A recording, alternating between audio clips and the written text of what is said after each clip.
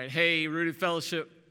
My name is Adam Flint. I'm one of the preaching pastors at Church of 1122 in Jacksonville, Florida. And I'm supposed to be with you this weekend, but as you're aware, travel is off. But because of the wonder of technology, I get to be with you online, and I'm so grateful for that. And you all have been in a series that is called We Are. And the first week you talked about we are dying but alive. The second week, you talked about we are lamenting but worship. And today, we're going to talk about we are often confused, but we're being led. And we live in really confusing times right now. I mean, the speed at which information is coming out about the coronavirus and everything that's going on in our world is just accelerating faster and faster. And it can be so confusing to understand what is going on at any moment.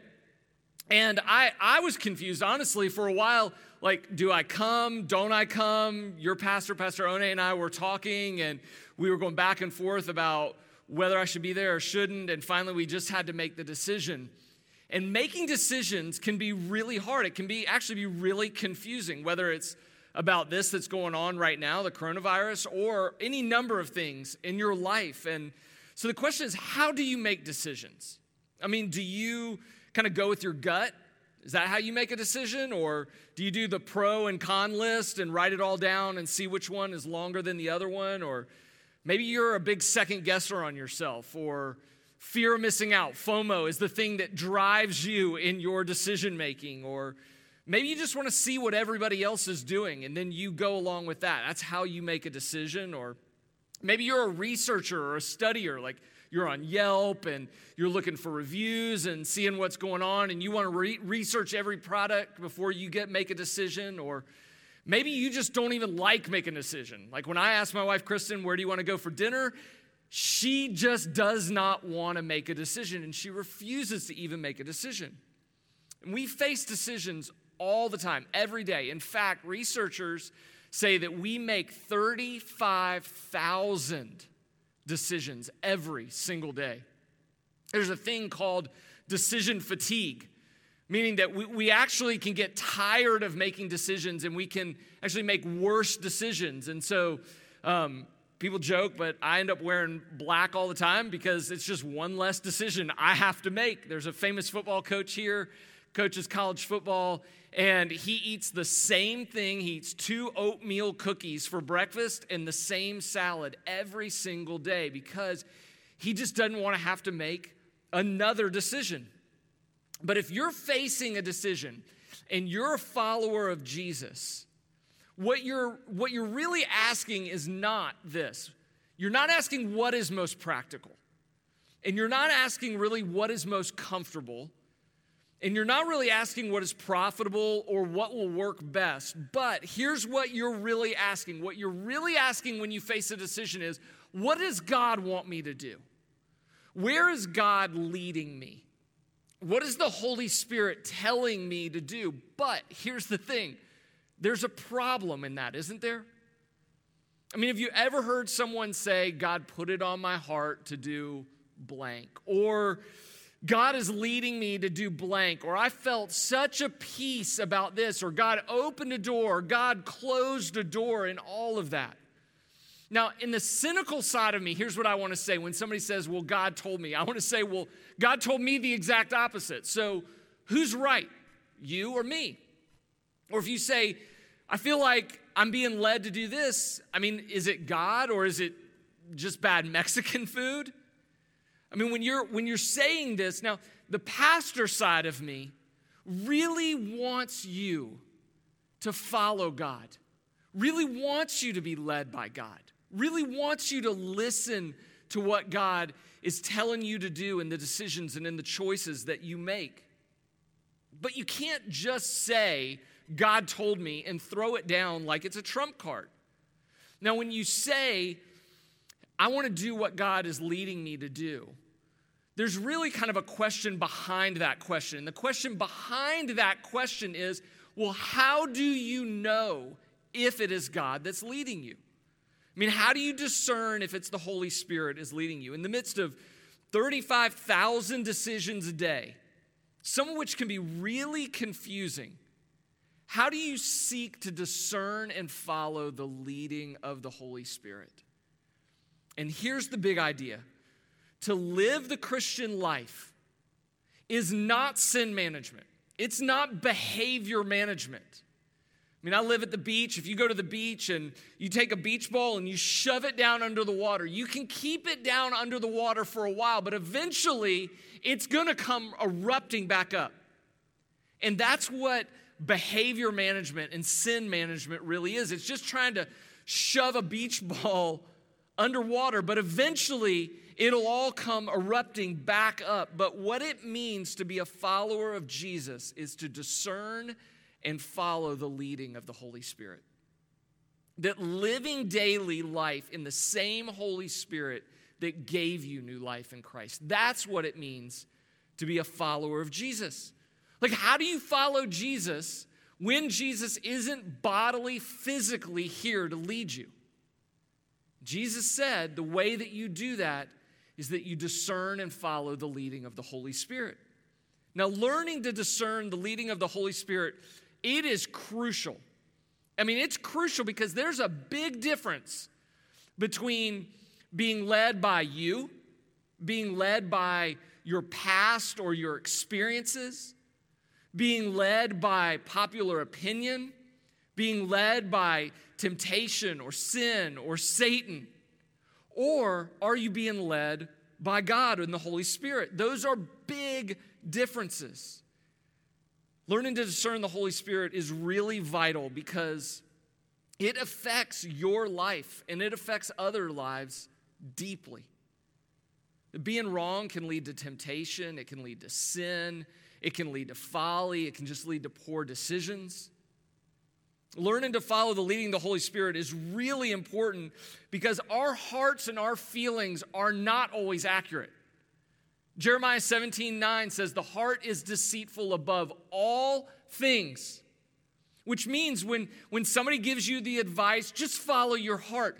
Don't listen to them. It's terrible advice because our heart is deceitful above all things. Learning to discern the leading of the Holy Spirit is really important because not every decision is just right or wrong.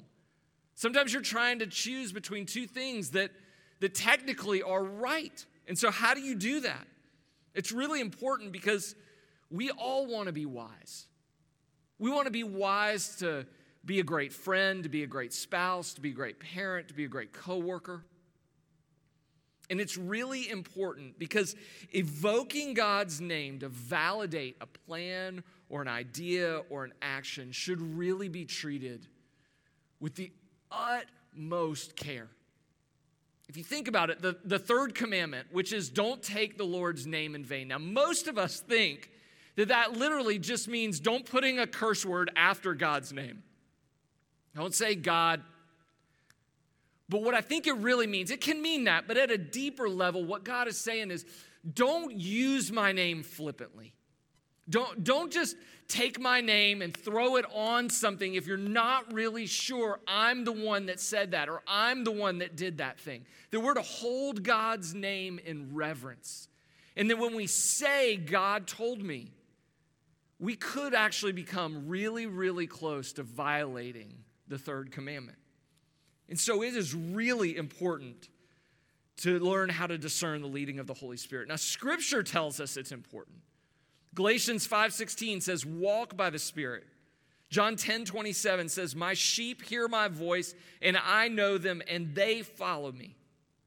Philippians 1:9 says, and it's my prayer that your love may abound more and more with knowledge and all discernment. 1 Thessalonians 5:19. It says, do not quench the Spirit. Do not despise prophecies, but test everything and hold fast to what is good. Now, there are some problems in discerning the leading of the Holy Spirit. One of the problems is that we can care actually more about what God will tell us than we care about God himself. One of the other problems is that God is perfect and we are not. That God is holy and we are sinful, which means all of our discernment at some level is tainted. Or the scripture says it this way: God's ways are not our ways. That because God is infinite and we are finite, even when we aren't acting sinfully, there is just a gap that makes discernment really, really hard, isn't it? Discernment's really hard because, honestly, we live in a culture that is highly individualistic, that we get to be so private that it really makes discernment really, really hard. And we live in a time where people don't really hold to any moral absolute authority. And so that makes it really hard to discern the leading of the Holy Spirit. And we live in a time that we're driven by the conditions. We're sort of situationally motivated. And so if our circumstances change, then it makes it really difficult for us to discern the leading of the Holy Spirit. And all those things can actually be a real recipe for a disaster in trying to discern the leading of the Holy Spirit. Now, typically we do a couple different things when we're saying we're following the Holy Spirit. Oftentimes, when we're trying to discern the Holy Spirit, we'll kind of use open door and closed door. Have you ever heard somebody say this? Oh, God opened a door for me to walk through that thing. Now, the problem with that is it may be God leading you, but it's not definitive. I mean, think about it. I use a Mac, but back when I used a PC, this little thing used to happen when I was on the internet. A little pop-up would pop up, and it would invite me to go to a pornographic website. Now, just because that thing opened up and it made it available to me didn't mean, just because the door was open to me, didn't mean that I was supposed to walk through that. I mean, think about Jesus. Jesus, after he's baptized, is out in the wilderness. He's with Satan. Satan is tempting him. Satan is opening the doors to him. And just because it's open doesn't mean that Jesus was supposed to walk through it. In fact, he pushes back and resists that temptation. Then there's on the other side of things where we say sometimes, well, God closed that door. The problem is that might be God, or it might not be God. I mean, Jesus, after he's resurrected, literally walks through a door or a wall. Sometimes doors are closed and we just are invited to kick them in the name of Jesus and push through and persevere in those things. And sometimes we just say, well, I felt such a peace. You know, Jesus, the problem with that is that Jesus in the Garden of Gethsemane, you can't tell me that he was feeling any sense of peace, and yet he was exactly in the middle of the will of God. We often talk about peace like it's an emotion or it's a feeling. Biblically, peace is not so much a feeling as it is a standing with God, which means you can feel all sorts of different things and still be at peace with God. Peace is not so much an emotion as it is a standing before God. Now, as hard as discerning the leading of the Holy Spirit is, as confusing as it is to be led by the Spirit, there's some really good news. And the good news is this, that God continues to illuminate the Holy Scripture that he revealed. The Spirit that inspired this word to be revealed is the same Spirit that's going to shine a light on this thing for you and make it a living word for you to hear from the Lord. The other thing that's really good news is that when you seek to follow God's will, you are actually doing God's will. The act of seeking God is God's will for your life. In John 16:7, Jesus says this, I tell you the truth. It's to your advantage that I go away. For if I do not go away, the Helper, meaning the Holy Spirit, will not come to you. But if I go, I will send him to you. Jesus said it's actually better. It's actually better that he physically leave us, bodily leave us, and send us the Spirit, that we would discern and follow the leading of the Spirit as we seek to follow him. The other good news is that you can actually learn to discern and follow the leading of the Holy Spirit. God is not playing a cosmic game of hide and seek with you. He's not like hiding his will over here and thinking it's a really fun game to see if you're going to find it. God wants to lead you. God wants to show you. God wants to illuminate what he has revealed in his word to you, that you'd be able to follow after Jesus. The other piece of good news is if you struggle to discern the leading of the Spirit, you are not alone. I mean, this book is filled with people who struggled to discern and faithfully follow after God. So if you struggle with it, you know what? You can make a great disciple even while you're struggling to follow after that. So the question that I want us to look at now as we dive into some Bible study is I want us to ask the question, how? How can I discern? Is there a way that I can discern if the Spirit is leading me? And so if you got a piece of paper close by, I just want you to write the word gospel, Gospel, down kind of one side of your paper. And then we're going to use this as we walk through. We're going to go to 1 John chapter 4. And I just want to lead you through this passage as the elder John is writing to his congregation. And he's teaching them how to test and follow the leading of the Holy Spirit. And so we're going to go to 1 John chapter 4, verse 1. John writes this, "Beloved, do not believe every spirit." So right off the bat, he's to say there are spirits that may look like the Holy Spirit, but don't believe all of them. Don't believe every spirit. But test the spirits to see whether they are from God. We're not called to test God, but we are called to examine and to discern and to test if these spirits are from God. This kind of testing is actually an act of faithfulness to God, not putting God to the test. For many false prophets have gone out into the world. Then verse 2, John writes this, "By this you know the Spirit of God." Now, in the original Greek, there were no punctuations, but if there were, when he writes, "By this you know the Spirit of God," there'd be a colon right there, as if to say, what I'm about to tell you, what follows is how you will know if this is the Spirit of God that is leading you. And so here's how you make Spirit-led decisions. Here's how you discern and follow after the leading of the Spirit. He says, every spirit that confesses that Jesus Christ has come in the flesh is from God. And every spirit that does not confess Jesus is not from God. This is the spirit of the Antichrist, which you heard was coming and is now already in the world. Little children, you are from God and have overcome them. And here it is. For he who is in you is greater than he who is in the world. He who is in you is greater, meaning God is the greatest. There is no one greater than God.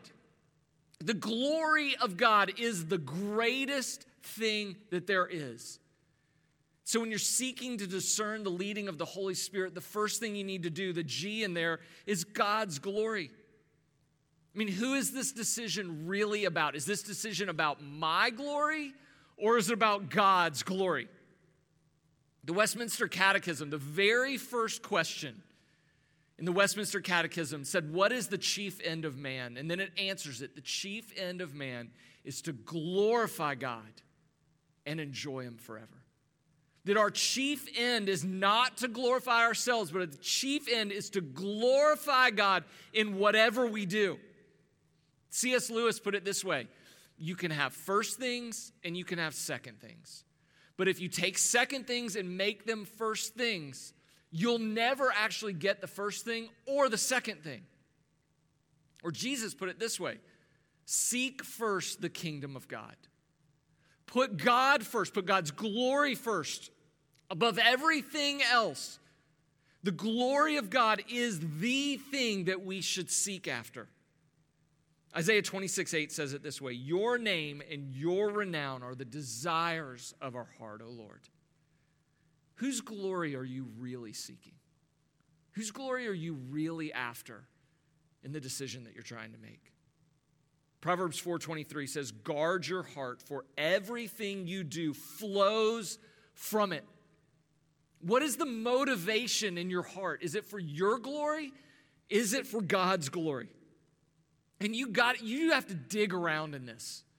I mean, this is not just like, oh God, I want to do this for your glory, but you really have to get in there and do some deep soul work and ask yourself the hard question, am I trying to make this about me or am I trying to make this about God? Whose glory is this really about? I was on vacation with our family a couple years ago. We were up in the northeast of the United States in Maine. It was beautiful in the summer. And we were driving down this little 2-lane road, and we looked off, and there was a dirt road, and there was a sign. And the dirt road had all these ruts where the trucks had cut them out. There were, 4 or 5 sets of ruts. And the little sign said, pick your rut, you'll be in it a while. And this decision about God's glory or our glory, it's a rut-picking decision. It is the thing that will set us into a trajectory of our lives that can change our lives forever. Whose glory is this really about?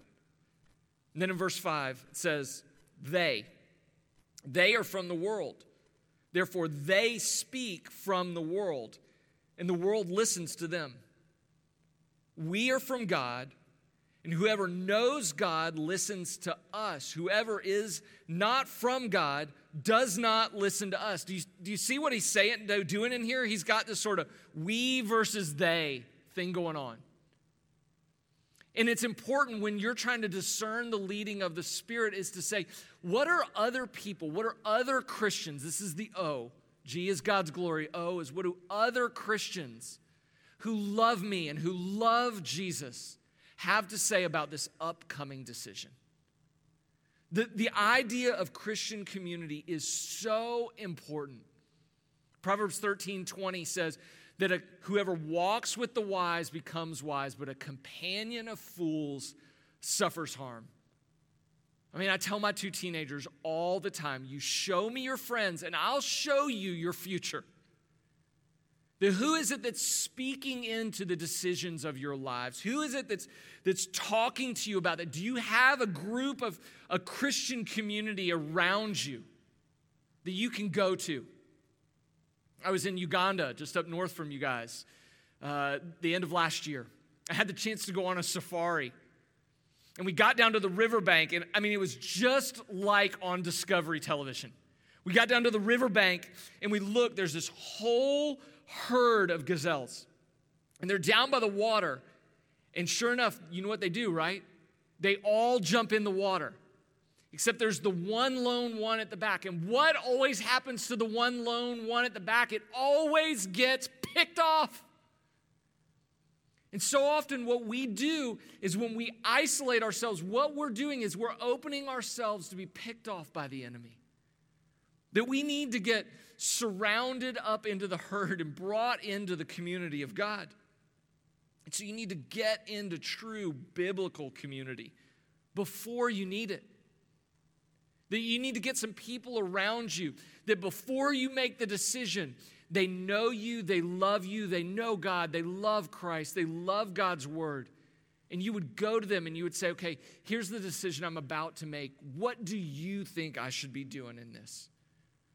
The community is a gift from God. In verse 6, John goes on and he says, by this we know the spirit of truth and the spirit of error. Like in today's culture, do you see what John is saying? John is saying there is a spirit of truth and there is a spirit of error. And in today's culture, that's not a popular opinion. Doesn't change the fact that it's true. But there's this sense in our modern culture where people will say, well, there is no such thing as ultimate truth. Now, the irony is that that's an ultimate truth claim about there not being any ultimate truth claim. So it's sort of a self-defeating thing right off the bat. Or you hear people say all the time, just follow your heart, follow your heart, follow your heart. But again, the heart is deceitful above all things. And so where do you find real truth? The Spirit that breathed out truth, it's found in Scripture. Does the Bible command, this is the S, Scripture, God's glory, other Christians, and now Scripture. Does the Bible command this? Like if God says do it, you don't have to pray about it. You don't have to wonder if it's the will of God. It is God's will if He commanded it to be done in here. Did God prohibit it? If God prohibited it, you don't have to pray about it. You don't have to ask about it. You don't have to think about it. If God says don't do it, don't do it. It's not the will of God. So does the Bible command it or permit it or prohibit it?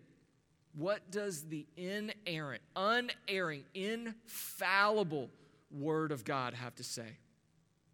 2 Timothy 3:16 says, all Scripture, all of it, all Scripture is God-breathed. And it's profitable for teaching and for reproof and correction, for training in righteousness, that the man or woman of God may be complete and equipped for every good work. God has given us this gift of Scripture, that we would be taught and we would be led and we would be equipped for whatever it is that God leads us to. Listen, if you want to hear God speak, do you know what you do? You open up your Bible and you read it out loud. You'll hear the very words of God. Proverbs 21:2 says, every way of man is right in his own eyes. We live in a city here in Jacksonville where water is everywhere. And so there are bridges connecting all of our city all over the place.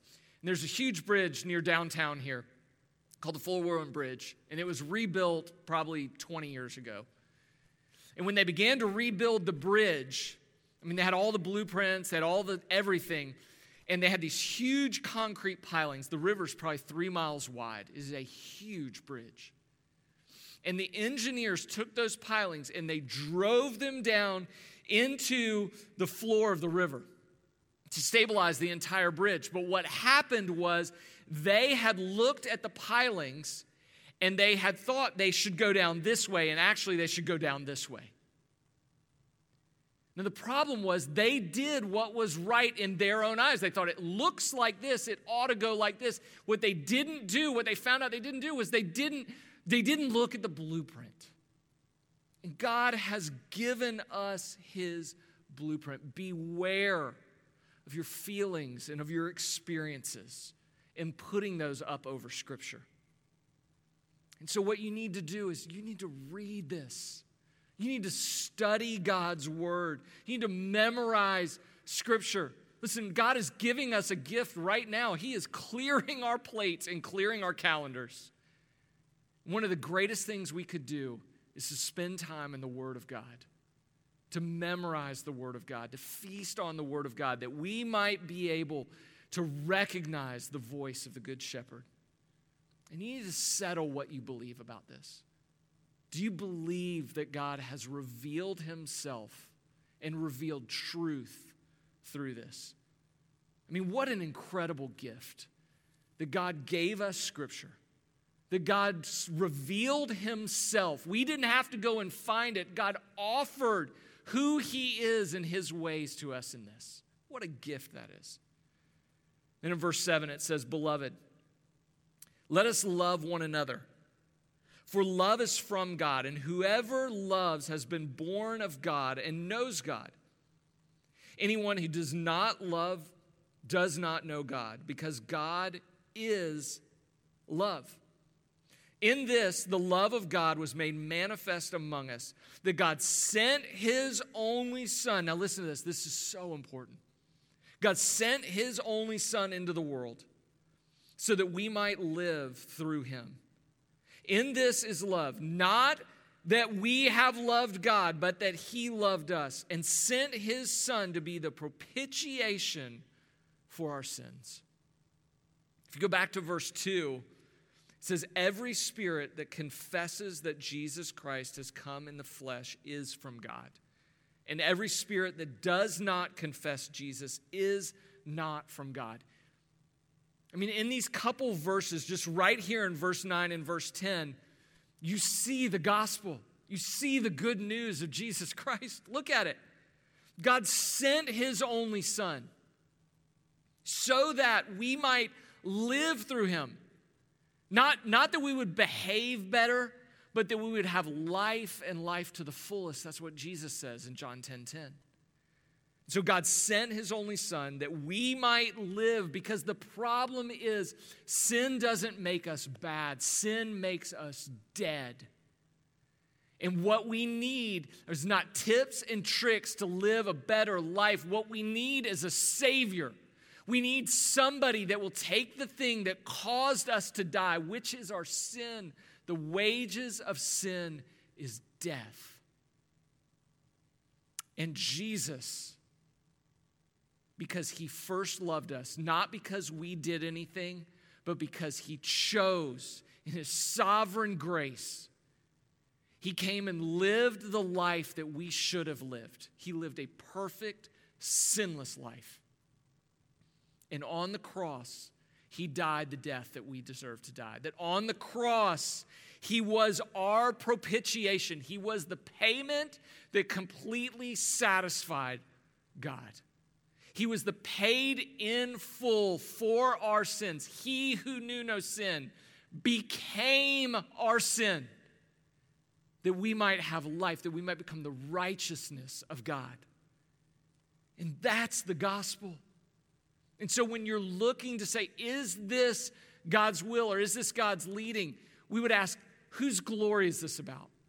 What do other Christians that love me and love Christ say about this? What does Scripture say about this? Now I'm going to skip the P for a minute and I'm going to go to E. There's evangelism. Evangelism just means good news. Does my decision line up with the good news of the gospel? And will it give me the chance to share that gospel and to invite people to faith in Jesus and that good news? Matthew 28:18 says, therefore, go and make disciples. That no matter what we're doing, the sense is actually as you're on the go, whatever you're doing, make disciples. I was in Brazil, I guess a couple years ago, and we were in this trash dump. People were living in the trash dump. And I met this guy named Fernando. And as I'm walking with Fernando, I'm just getting the sense that God is saying, share the good news, share the gospel, tell them about Jesus. And I'm like, should I, shouldn't I, should I, I don't know, should I open my mouth, shouldn't I? And the question here would be, Jesus going, yes, it is my will that you share the gospel with people. It is my will that you would share the good news with them. Ended up sharing the gospel with Fernando. He ends up coming to faith and professing faith in Jesus right there in the middle of the garbage dump. I love, there's a saying by C.S. Lewis. He said, my prayer is that when I die, all of hell rejoices that I'm out of the fight. That we would proclaim the good news with such fervor and such attractiveness to people. That hell would rejoice when we die that we're not on the earth to share the gospel anymore. It goes on in verse 11, beloved, if God so loved us, we also ought to love one another. No one has ever seen God. If we love one another, God abides in us, and his love is perfected in us. By this we know that we abide in him and he in us, because he has given us his perfect Spirit. And we have seen and testify that the Father has sent his Son to be the Savior of the world. Whoever confesses that Jesus is the Son of God, God abides in him and he in God. So we have come to know and to believe the love that God has for us. God is love, and whoever abides in love abides in God, and God abides in him. Do you see that 6 times? Abide, abide, abide, abide, abide. You will never do for God until you have spent time with God. And this is the P. This is prayer. Have you asked? Have you listened? Have you waited on God? Have you spent time with Jesus? Prayer is abiding with Jesus. It's talking to him. It's listening to him. It's sitting with him. Have you abided with God that you would just know what your shepherd is like? That you would know his voice, that you would just, that when something came along and you had to make a decision about it, you would spend enough time with your Savior that you would just go, yeah, that smells like him. It says in 1 Thessalonians 5:17, pray without ceasing, give thanks in all circumstances, for this is the will of God in Christ Jesus for you. The will of God is that you would pray about things. And so as you are praying, you are actually living out the will of God. The prayer is about getting God, not getting stuff from God. So pray. Don't just say prayers, pray. Make praying a priority. And pick your best time of day. I'm an early morning guy. 5 a.m., I'm up, I'm ready to go. That's my best time of day. At night, I'm done. And so early morning is my best time of day. What's your best time of day? Ask and listen. Wait on God. Silence does not equal absence. I mean, Jesus tells us to seek and to ask and to knock and to be persistent. Not just to pray once about something and then roll on and let it go. Verse 17 says this, by this is love perfected with us, so that we may have confidence for the day of judgment. Because as he is, so also are we in the world. There is no fear in love, but perfect love casts out fear. And we need to hear that right now, don't we? In the midst of all the fear, God is that perfect love. That you would fix your eyes on the love, the perfect love that is God. And it will cast out all our fears. For fear has to do with punishment. And whoever fears has not been perfected in love. We love because he first loved us. Man, that is such good news. You didn't earn God's love. God gave it first. That's grace. If anyone says, I love God and hates his brother, he's a liar. For he who does not love his brother whom he has seen cannot love God whom he has not seen. And this commandment we have from him, whoever loves God must also love his brother. These 26 times, love, love, love, love, love, love. So when you're facing a decision, is God glorified in this? It's God's glory. What do other Christians have to say about this? What would Scripture have me do? Have I prayed about it? Have I abided with Christ in this decision? Will it allow me in evangelism to display the gospel, to speak the gospel to people? And then here the question is, will I be able to live a life marked by love? Think about John, the guy that wrote this.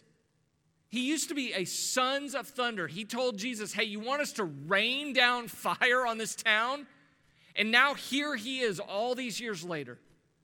Love, love, love, love. Will this decision lead me to a lifestyle of love marked by the fruit of the Spirit? Will this decision cause me to live out the way the Spirit is forming me to live? I mean, in Galatians 5:22, here's what it says. The fruit of the Spirit is love, joy, peace, patience, kindness, goodness, faithfulness, gentleness, and self-control.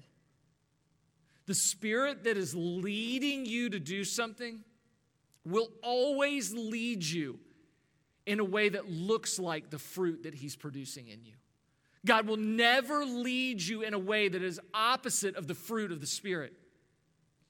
If you think, I have to do this, and in order to do this, I have to be angry, that's not the will of God, because God leads in patience and love.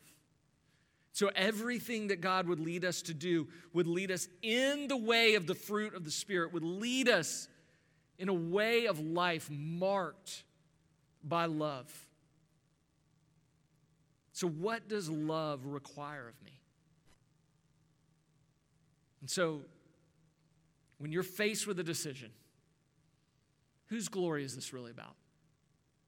What do others in my sort of circle of friends that love me and love Christ have to say about this? What does Scripture, the Word of God that was breathed out by the Spirit, what does that have to say? What is prayer? How's prayer played into this? Have you prayed about it? Really prayed, really listened, really abided? Will this give you the opportunity to live out and share the gospel? And will your life be a life marked by the fruit of the Spirit? Marked by love, peace, and patience, kindness, goodness, faithfulness, gentleness, and self-control. And so, for some of you, you have a next step to take. And the next step is you've been running down a road where it has been all about your glory and not about the glory of God. And your next step is to simply repent. Repentance just means to be turned around and to head the other direction. You've been heading in a direction of your glory. And by God's grace, the Spirit would turn you and would lead you in repentance to make your life about the glory of God.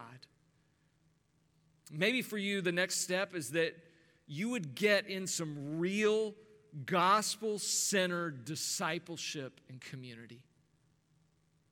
That I know you're saying, well, I don't even know how to do that right now in all these circumstances. I'm supposed to stay in my house. I don't know how to do that. Man, Pastor One and your church are providing ways for you to be able to do that right now, even as it's going on. All you need to do is let them know, I need to get into community, and they'll help you get into that right now. And then when all of this blows over, to be able to get face-to-face with other people in real Christian community. Maybe your next step is that you would carve out intentional daily time to abide with Christ.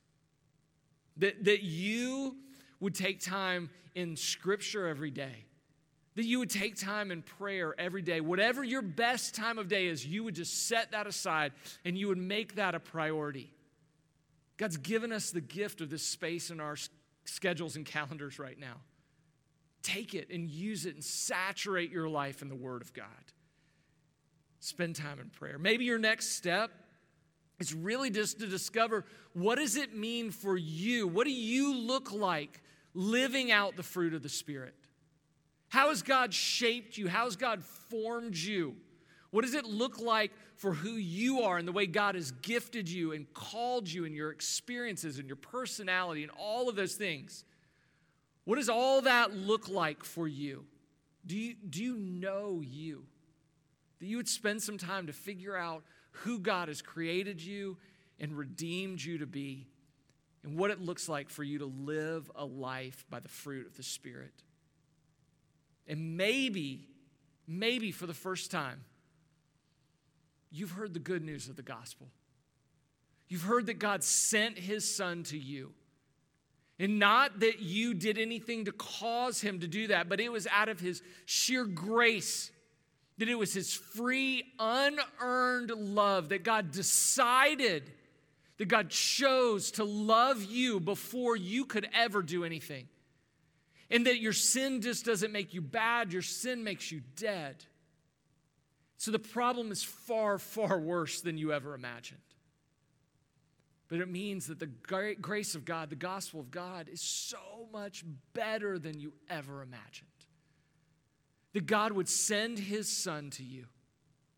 That He would live the life you should have lived. He would have died the death you and I deserve to die on the cross. And that on the cross He would cry out, "It is finished." Not that you are finished. It's actually that your life has just begun, because your sin, the penalty and the separation from God because of your sin, that is finished. That Jesus bore it on the cross for you. And that He is the full payment that satisfies. Which means that if you place your trust in Jesus, that He would bear all of your sin. He would bear the death that you and I deserve. And that He would fully satisfy God. Which means that God can never be dissatisfied in you when you are in Christ. And the way that you know all of that is true is that Jesus, 3 days after He died, He was put into a grave, and 3 days later, He was resurrected from the grave. I was in Israel just a month ago. I stood in the spot where they buried Jesus. And listen, here's the good news. It's empty. The grave is empty. Jesus got up out of that grave. He defeated death, which means He defeated the penalty of your sin. And He offers you life. So maybe your next step today is to take Jesus up on that offer of life, that you would trust him with all of your life, that you would say, Jesus, you take my sin, and I receive the gift of forgiveness and life. Let's pray together. Heavenly Father, we are in confusing times, but we declare that we want to be led by your Spirit, that what it means to be a follower of Jesus is to seek, to follow, and discern the leading of the Spirit. And so, Lord, lead us in the way of your glory. Surround us with others that love you and know us. God, reveal your scripture, illuminate, lift the words, and make them alive, the Bible to us. God, lead us in prayer. Your Spirit groans even when we don't know the words. Lord, lead us to share good news about Jesus with others. And Father, may we live lifestyles marked by love and the fruit of the Spirit. And right now, Lord, if there's any who've said they want to trust you as their Lord and their Savior, Lord, I pray for them. I pray that they would simply say, Lord, I have sinned, and I trust Jesus alone, that he paid for my sin in his death. And because he triumphed over the grave, I receive that life, and I profess him as Lord and Savior. In Jesus' name, amen. If that's you, I would love it if you would contact Pastor One and Rooted Fellowship and let them know so that they can walk alongside of you and help you take your next steps. Rooted, I love you. Thank you for letting me be with you, even if it's just on the other side of a screen. And I'm praying, I'm hoping, and we are making plans that we'll be face-to-face together in South Africa. I love you. Be free.